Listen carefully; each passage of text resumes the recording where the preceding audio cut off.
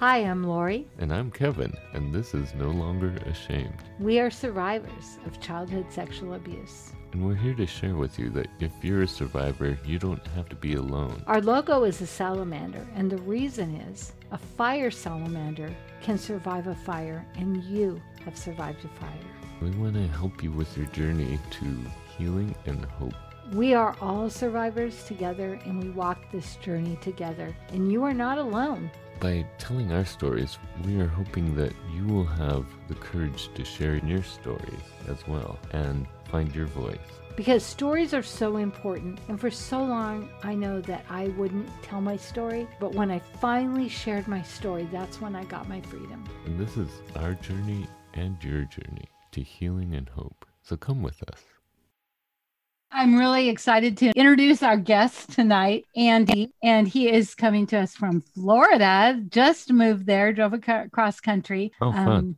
Andy he's been a worship leader, and right now he's, of course, looking for a new job because they just moved to Florida. So what do you want to tell us about yourself? What do you want us to know about you before we start your story? I haven't really led worship in a while, but been in the Christian rock group with my friends, and we released an album back in 2015. It's just people listen to it. It's affected people that are close to us. What's it called? It's Give Him the Glory by Brothers in Arms. Brothers in Arms. Oh, nice. I didn't know this. So, yeah, let's see. I've been a custodian at high school for with the subbing, I was there 11 years at a high school in Washington State. So that's what I did for work and ministry as much as I can, and serving wherever I can. Well, we're so grateful that you want to share your story. So I think we'll just throw it to you, and I don't know where you want to start. Some people start at the end and go forward, whatever works for you. So I guess I'd begin just saying that my childhood was probably not too different from a lot of people that are out there, but our family was very dysfunctional from the start.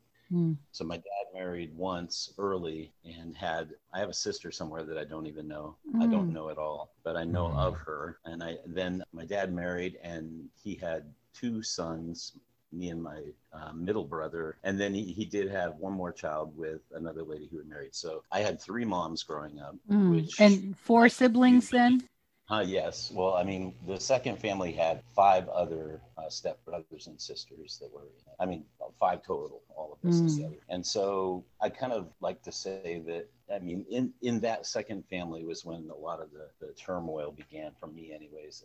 And it was just chaotic for my brothers and sisters too, I would imagine. I don't know all of their stories because I was there for a number of years into my high school years, and they separated, and then I left that family and went to another family. So, but anyhow, what occurred to me happened when I was in that family, and I liken it to, in the world, couples get together because you start your relationship with, maybe meeting at a bar or having sex, and the sex binds the two people together before they even have a relationship. And then you think that you can build a relationship out of what you created when the two people didn't know each other to begin with. And so that's kind of where my parents or my dad operated in that function. And then it was always about their relationship, and the kids, we kind of orbited around the outside of the two of them, and they weren't plugged in very well at all as to what was going on in our lives, or, who we were associating with and what was going on. And I mean, I don't want to go into a lot of detail, but I mean, we had families come stay with us, and, their kids wouldn't be watched with our family members. And, I have no idea what was going on with my parents. I tried to just stay out of that mess. But anyhow, so they basically weren't paying attention. They weren't paying attention. My wife says that I'm sometimes she won't say I'm hyper vigilant, but she just says I'm very aware of and protective, even with other people and their kids sometimes. Because I stay alert to the fact that Andy, I so get that, because that's something that I just thought everybody did until I started to realize it's people that have been abused that are hypervigilant. Yeah. Sometimes. Yeah. I mean, sometimes the characteristic will be there regardless. But a lot of times, if you've grown up that way, and you were like, I was an older sibling, and so I was always trying to stay alert to, the other kids being hurt or what was going to go on at that time. Wow. So anyhow, my dad, he was a hardworking man. I mean, he'd go to work every day, work hard, and come home, and then just, not give much guidance. He didn't give direction as far as going to school or, what to choose for, or there wasn't too much of that. But there was, he did a few things. We'd go hunting together every once in a while, as long as there was a group of guys going or something. And that was later in my teens. So what I wanted to talk about, and the thing that I'm trying to get to, I guess, is there was just, I don't remember a lot of it. I was fairly young, and I can't really recall the age that I was. I just know that it was young. I mean, it had to be maybe 6, 7, or 8. I don't know, 5, 6, 7, 8, within that frame. But I know I had to be somewhere closer to probably 6 or 7, because I had the other kid. There were other kids with us when we went to a birthday party at a relative's house. And the thing that was odd when I think back is that I can't remember if it was my birthday party or one of the kids' birthday parties, but they loaded all the other kids and the 2 parents that were there, and they left me with the uncle that was there at the house. And it was odd that they took all the other kids, and this guy was, they said, he's taking a nap, just go lay on, because there were single beds in the room, 2 single beds. So go lay on the bed, and we're just going to go do some shopping. We'll come back. And so when they left me, he proceeded to show me some pornography, like it was some kind of reward. And then, I don't want to go into it, but things happened. And when they came back and there was the party, and I just was operating like nothing happened, because it was like one of those things, you get a pit of the feelings pit of the stomach feeling, because something's not right, but you don't know what it is that you're doing. Right. You're 6. Right. And it wasn't until I was much older that I realized that, that truly, it was my first sexual experience. And so when you steal someone's first, it's not a healthy experience. Yeah. You're automatically put into a situation where you don't even have the choice to choose what that would look like. Yeah. And so, well, generally, you don't even understand what it is that's happening. But I know even for me, I was so young, I wasn't even 4 yet, but I knew it was wrong. I knew there was something wrong about it. I didn't know why. I didn't understand. I just knew it was wrong. And from then on, it seemed like everything related to sex was just dirty or bad. It seemed wrong.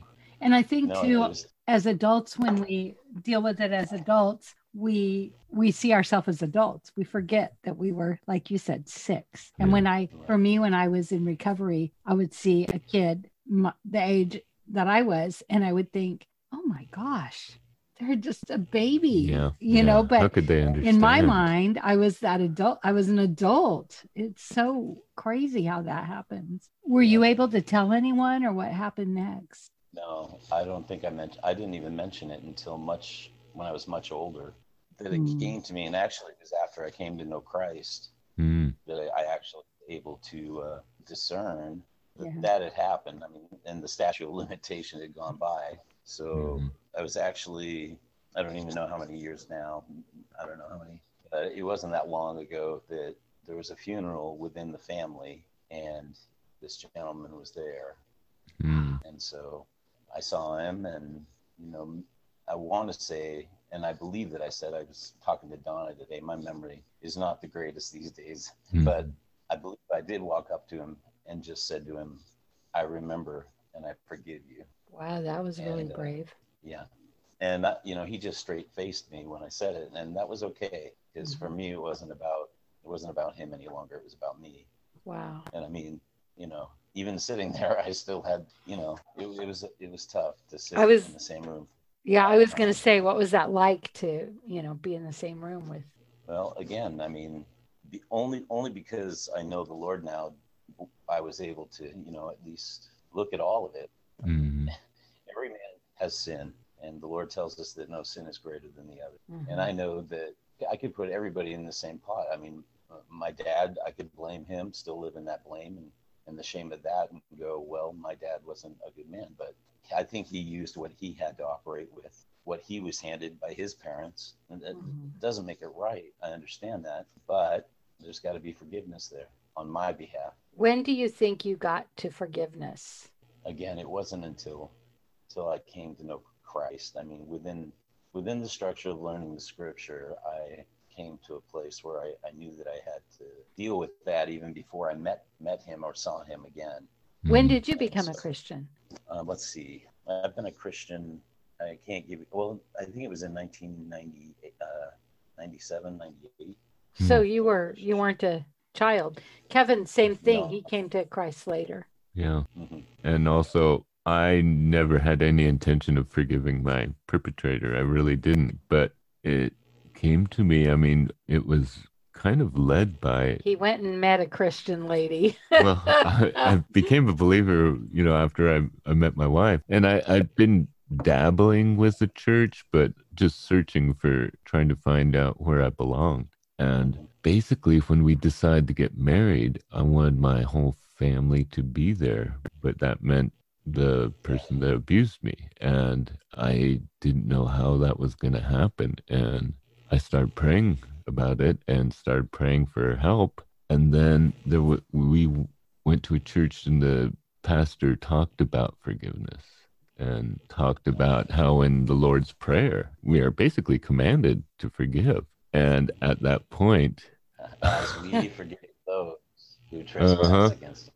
Yes, and I realized I didn't want to hear that part of the message, but I knew I had to. I knew I had to forgive, and I started praying for God to help me forgive him. And it took me a while. It was probably weeks or so, but finally I realized that it had happened when he became ill before our wedding, and we were worried he might not be able to make it. And I started praying for his healing and started praying for Christ to heal him. And then I realized, pray for those who persecute you. yeah, I had forgiven him at that point. That's when I realized, okay, I had forgiven him. And I didn't even recognize that until I started praying for his healing and praying because I was actually concerned for him.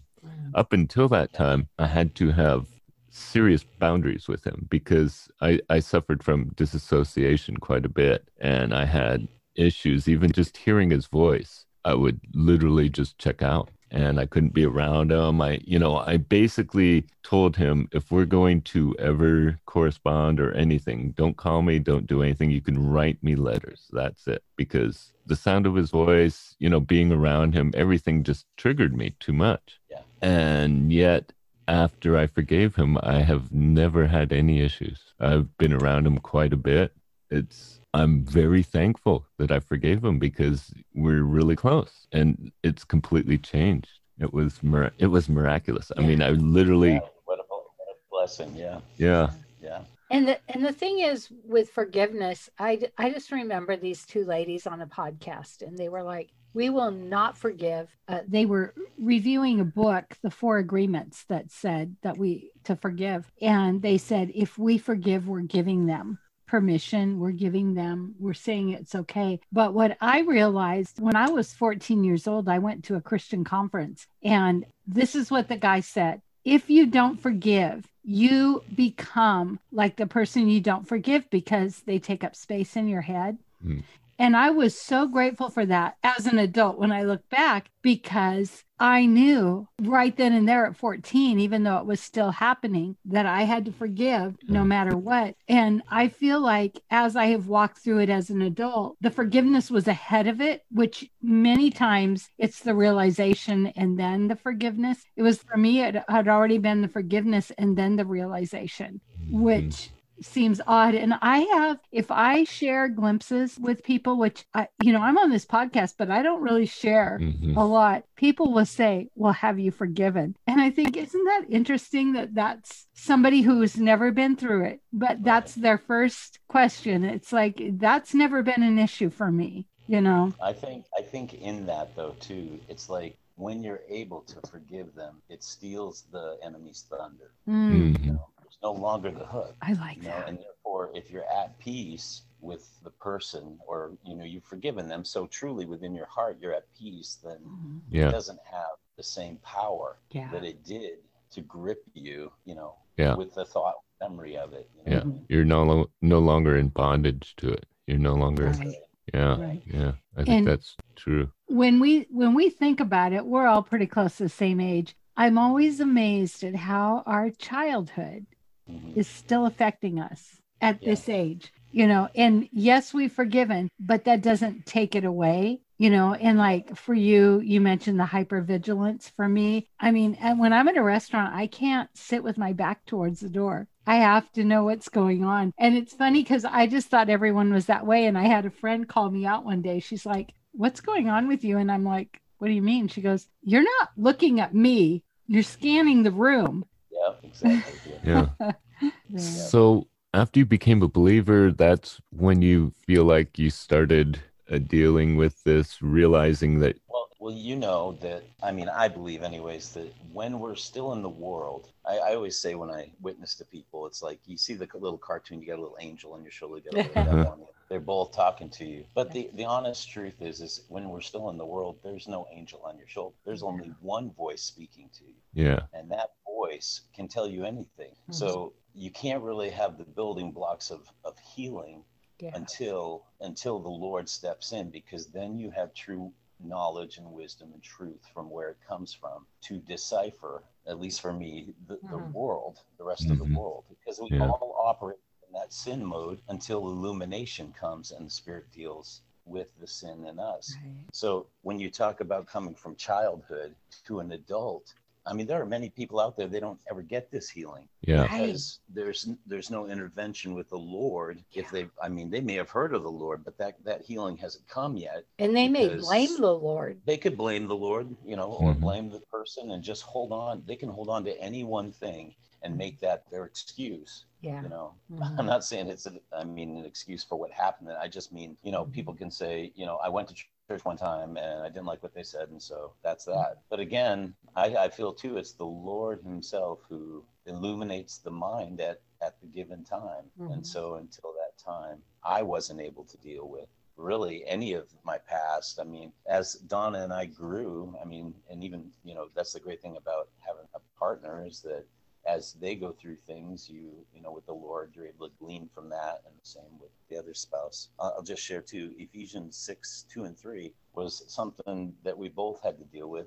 I'll speak for myself. It says, honor your father and mother, which is the first commandment, with the promise, promise that it may go well with you and that you may have long life on the earth. Well, the hook in that for me was, and she brought it to my attention too, is that the Lord doesn't say, if you feel like it, if it's right. He says, honor your mother and father, that it'll be well. You know, for me, grasping that kind of thing. And then on top of just knowing, again, I would fall back to, they only had the tools that they had, and it wasn't enough to even help themselves.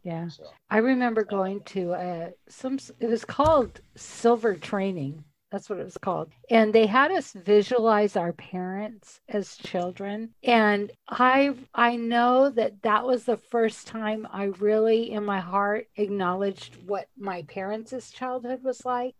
And, you know, it was like, it didn't let him off the hook for what happened, but also that, you know, it's like generation after generation. And even my kids, it took me a while before I got the help I needed and began to be a different kind of parent. And so they've got residual. But see, Donna and I too, we look at it like this. Someone within our family member had the break in the chain for generational, because it will go down to the next generation and the next generation. So our hope is that what we handed to our is enough to keep that chain unbroken within them. That they're leaning on the word of God and that they're walking with the truths that they know to be true. And that it will go on to their children and the grandchildren. I love that. So my great grandma was a prayer. She prayed. She started a church. She prayed. She was a prayer.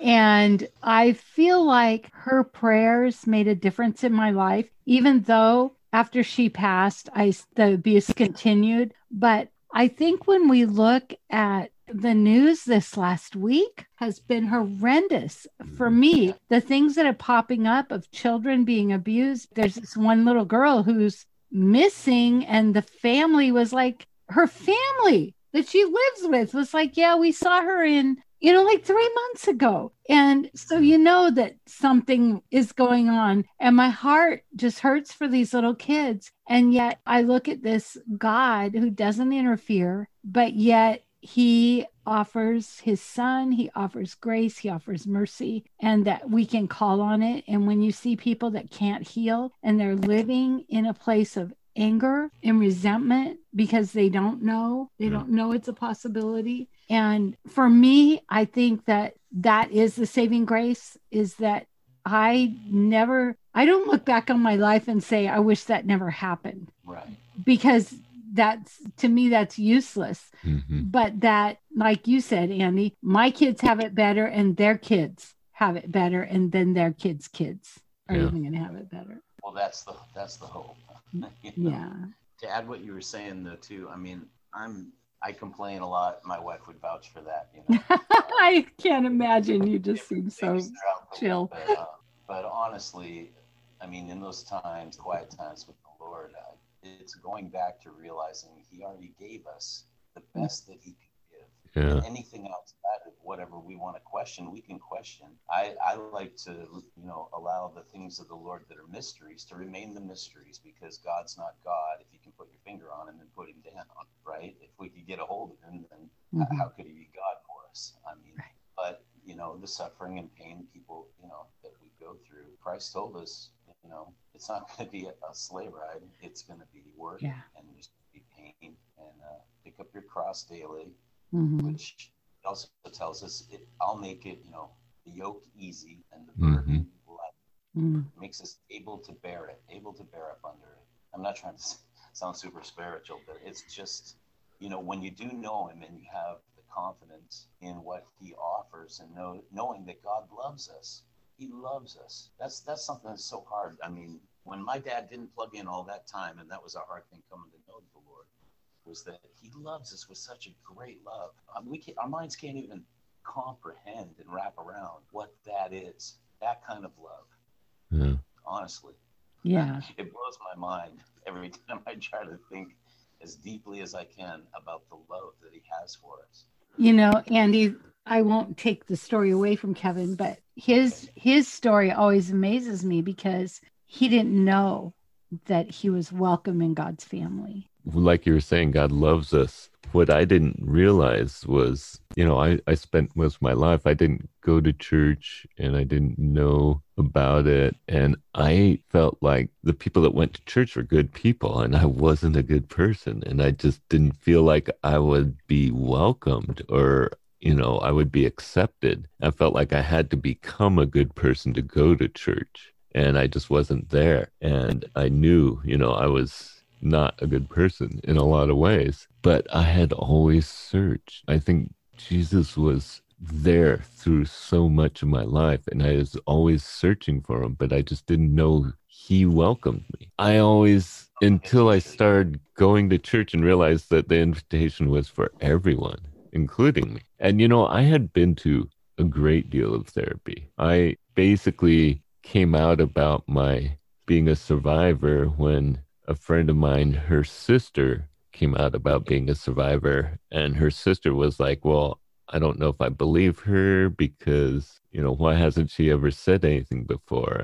And I was like, well, I believe her because I'm a survivor and I never said anything. And so, but I spent a great deal of time, and therapy was helpful. It was really important. And I went to group therapy, and that was really important. But I don't feel like I really got healed until I accepted the Lord and gave my life to the Lord, and really felt like I had value in my life.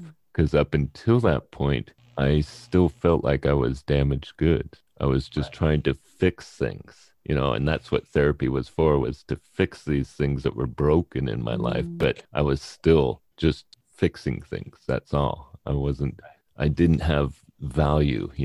I was taught that I didn't matter. And so I believed that all my life, until I realized that I did matter, that Jesus loves us regardless, and He cares about us, and we have value in His eyes. So we do matter, and we have a purpose. I really, from a very early age, I felt like I was just doomed, basically. I never felt like, I was going to matter or make a difference. And so, yeah, I really encourage people to go to therapy, to get help, to get professional help, because, it matters. But I don't think I really had real healing until I became a believer. And that's why we do this podcast, because the power of the story, and the statistic is 26 years. Can you believe that? That's like, how long it usually takes someone to tell their story before they will tell their story. It took me longer. It was 30 some years. That's funny because, I mean, the math would be just about right for me. Really? I was 26, 27 when I came to know the Lord.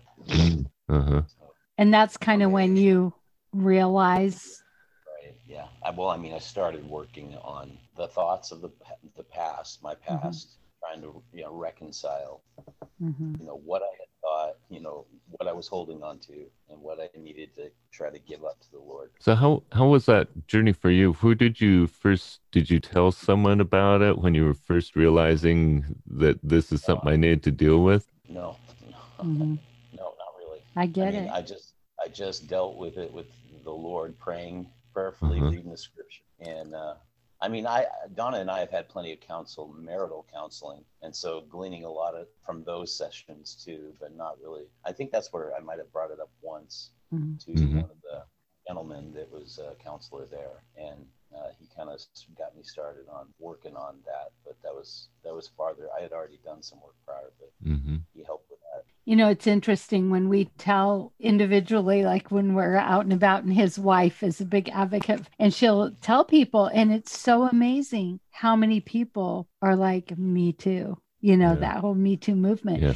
And with men, it's a whole different thing. It's not better or worse, but it's very different. And so Kevin was going to do this by himself. And we decided I would join him because there are women too, but still our focus is that with men, it is a different kind of ball game. And I think that there is more help probably for women. There's more sympathy for women than for men. You guys connect differently than men do. Women are far more open with each other than guys are when, we sit and talk. It's like we want to keep everything kind of surface most of the time. Got to be. Is it that tough thing? Is that I got to be tough? The exterior. No, I don't. It's not something you put on. It's just guy talk. The way guys are around each other generally. But I don't know. Men generally don't share intimate or emotional stuff with each other. I mean, I have talked about my podcast with a couple of people at work. I work in the trades. I'm an electrician. So it's, it's a different environment as far as that goes. But I'm real close friends with a lot of these guys, and we share a lot of stuff. And so I have talked about the podcast with a few of them, but it's always, I kind of hold my breath when I share because that is a type of vulnerability men don't open up to other men with generally. And that's why I wanted to do this podcast, because we need to be talking about this. This is, people don't realize the scope of the issue with men. They don't realize that with the Me Too movement, we're becoming a lot more aware of how prevalent it is with women, but people don't realize how prevalent it is with men. And, with the whole thing with the Boy Scouts and the Catholic Church, it's becoming more apparent, but it's still kind of this, it's out there. It's the Boy Scouts, we only, it's only those guys, or it's the Catholic Church. It's rampant. No, people don't realize it's everywhere, and men just don't talk about it. And that's why I wanted to do this podcast, is just to give a voice for men to talk about this, because it's so important. We've talked about this a lot, but when Kevin was going to share his testimony, it was a really big deal. His pastor asked him and he was all in, but there was this conversation that we had, his wife and I, she's my very dear friend, that, people at church could look at him and say, oh, because he's been abused, he's an abuser. And when that's assumed often. Right. And when I was divorced, my husband was gay. And I can't tell you how many people came to me and said, well, did he sexually abuse your children? When they found out he was gay. Yeah. And I was so appalled because he was so good to his kids. But there's that stigma, I think, Yeah, there's a lot of stigma. And in church, we do Sunday school with the kids, and I was teaching younger kids, and now I'm teaching with the junior high kids. And so, I was concerned that maybe some of the parents would have issues. Yeah. He told his pastor, he's like, I basically said, if this is a problem, you got to tell me, because I don't want these parents to be concerned. And my pastor was like, well, why would they have a problem? And I'm like, believe me, some people could. There is a stigma attached, because so often you only hear about men being survivors when they are also perpetrators. Exactly. And they say, they talk about these, people that do these horrible things, and then they say, oh, and they were abused when they were younger. And so, of course, that's why they ended up this way. So it gives the feeling that everyone who is abused is an abuser. And that was the thing when I first started in my recovery, I got so angry about. Yeah. Because if you're abused doesn't mean you're an abuser. Right. It's an assumption. Exactly. And it's primarily because no one talks about it. Yeah. The survivors that aren't perpetrators, that aren't in the news, that, we don't talk about our side of the story. And that's what we need to do. Yeah. And again, story is so important. And, just the people that have reached out to us and now are willing to share their story has been so amazing. We've been very humbled by that. And I think that if there's one thing that I can say is that I work in radio, and maybe many of you have heard of Dave Niehaus. Oh, yeah. And he painted a picture on radio. And he told the story in a way that was just phenomenal. We all of us in the voice, the audio, and story so matters. And I know it takes this element of bravery. I think with women, it doesn't take as much of an element of bravery as it does with men. But I think when people hear the story and they've had that in their life, it's like this huge, oh my gosh, I'm not alone. Yeah. That's a sigh of relief. Yeah. I just wanted to, I know we need to probably wrap, but just wanted to say, the propensity when I was younger was that, it took a while, like preteen and things like that. I was geared to not offend myself, as in but always looking for that new relationship to be sexually active with, a female, because a light had been kind of shown in the darkness and illuminated something that, I still didn't know what to do with it, but was operating in it up until teens and stuff, and then started with realizing relationships needed to be in there. But it was really clear when I came to know the Lord in my 20s. But who knows? What propensity do any of us have left in one state of mind with no help in sight and no answers? You could stay stuck in that, what do they call it? A form of arrested development, really. Yeah, that's and mostly because you don't know what you don't know, right?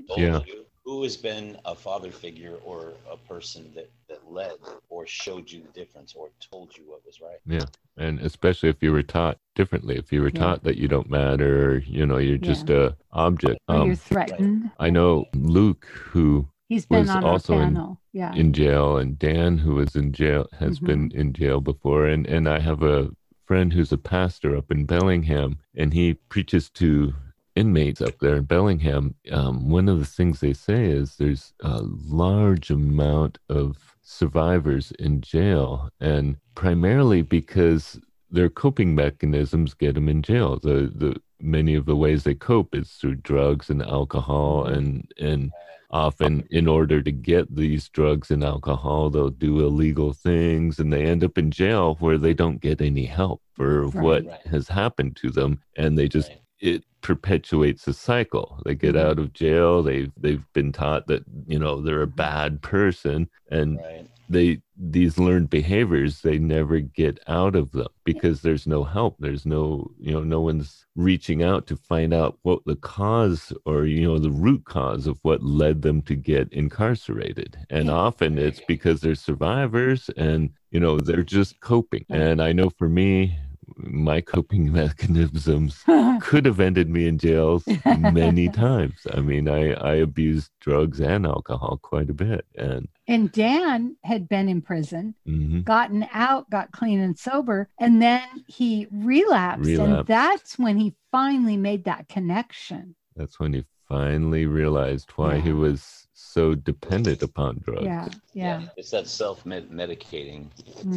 The coping. And, when we're a survivor, the coping helps us to survive. It helps us to get through. And it's hard because it's not healthy. And that's the thing. You have to realize that the ways we choose to cope aren't always healthy for us. They helped us to survive to that point, but then we've got to find out what we can do so we're not killing ourselves in order to cope, They're no longer needed.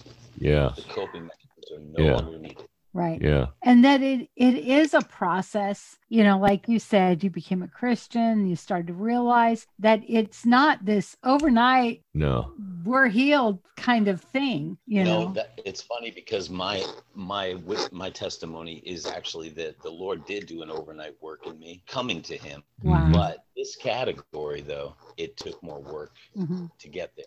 Yeah. So if you want real quick, I'll just throw it in. So I was in a lot of bands in the 80s. I was actually in California, and I, had been back and forth. I did a little bit of music in, LA, and then was in Oakland and that area for some time, and had the long hair and the look. And we were trying to, cut records and, dealing drugs and all those things that go with it. So one night I'm going into a Denny's. It's like, probably 2 a.m. in the morning. And for whatever reason, there was probably like a 9-year-old kid with his grandparents coming into the Denny's, and me and my drummer were walking out, black leather and long hair. And he looks up at us. He's got like a tie on, and he's dressed up like they just came from church or something. I don't know what at that early in the morning, but anyhow, he looked me straight in the face and he goes, "Jesus Christ loves you." And I went, "Thanks, dude." But I walked away from that, and for that week after that, the Holy Spirit, because when he said that to me, within my spirit, I went, like, who are you to say that to me? But in my mind, I was like, why am I offended by what that kid said to me? Wow. And then I had to really think about, why am I offended by the name of Jesus Christ when I don't know anything about him? That was the first start of that trip down that road. But so like probably less than a week, I've been doing drugs and dealing, and I was feeling like I wanted to end my life, really. And I got on my knees at the end of my bed, and I said, like how other people have done, "Lord, if you're there," I said, "God, if you're there, do something for me, and you got to do it now, because if you don't, and the next day I cut lines out and I tried to snort them, and I would dry heave physically every time I even tried to put it in my body. And I was thinking, oh my gosh, he's answering my prayer. And then, so no drugs, no alcohol, and cussing too, pretty much went away entirely in that one night. So the man that I was before, it's not the man that I was the day after, and from that time, just trying to glean as much information.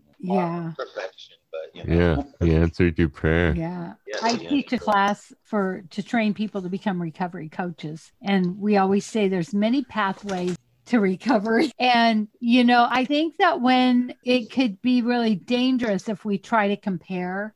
And, this was so interesting to me. I have she's actually my cousin. She's actually Jana's cousin. Their dear friend is Jana, and her dad worked at Como Radio, and I worked at Como Radio. We didn't work at the same time, but he would tell her, because he always had to listen in the car, he would say really nice things about me. And when he passed away, I went to his funeral, and I just remember thinking, here's a dad that was a dad. And when my dad passed, my ex-husband called me and said, "Hey, your dad passed away." I go, "Oh, weird, on his birthday." He goes, "No, it was our wedding anniversary." And I couldn't even get a day off work. I was going to just go be with my siblings. And it was so amazing to see this one man celebrated, and then for me to be like, good riddance, and I hate to say that, but I understand.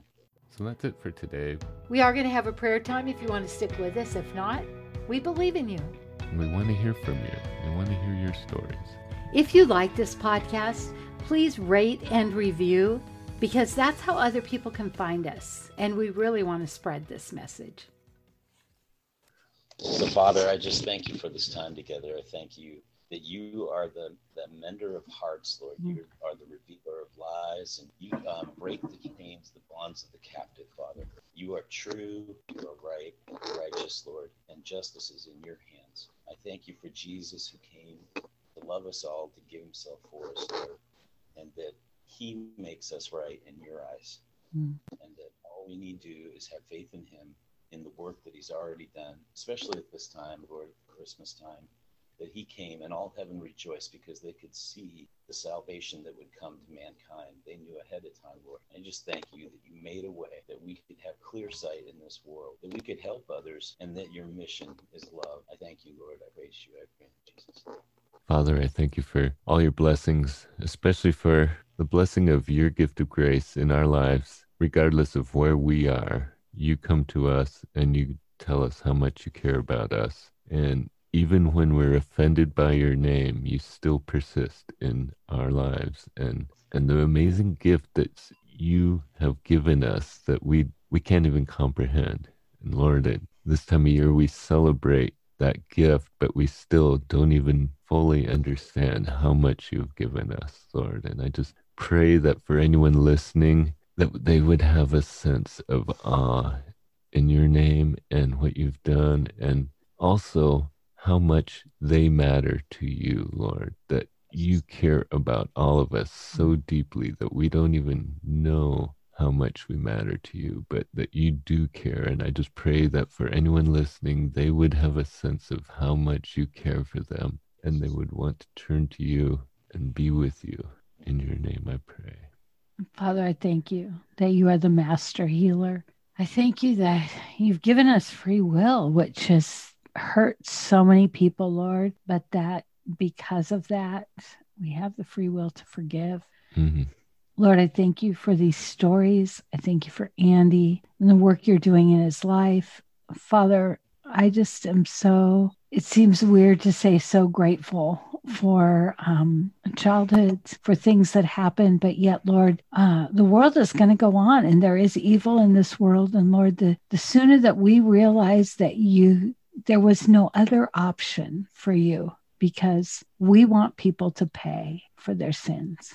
And Lord, that you paid for that sin. You paid for that sin of my dad, my grandpa. You paid for the sin of the uncles, the brothers. Lord, that you are a good God, and that we can have a redeemed life no matter what, that we can walk in a newness of you, that we can share our stories so people feel like they're not alone. And Lord, also that it's not this pathetic thing, but it's this victorious thing that we say it no longer has a hold on us, that we are free because of your love. We're free because of your death, and that you paid the ultimate price. Thank you so much, Lord, that I just think of Hagar all the time, how she had to leave because she had this kid and Sarah was jealous. And Lord, you just said, I see you. Yeah. And that has just meant so much to me, Lord, that you see me. You don't see the ugliness that I'm always trying to hide. You see me, and you see the girl that you created. And I pray that I will honor you and live up to the person that you created me to be, in your holy name. Amen. Amen.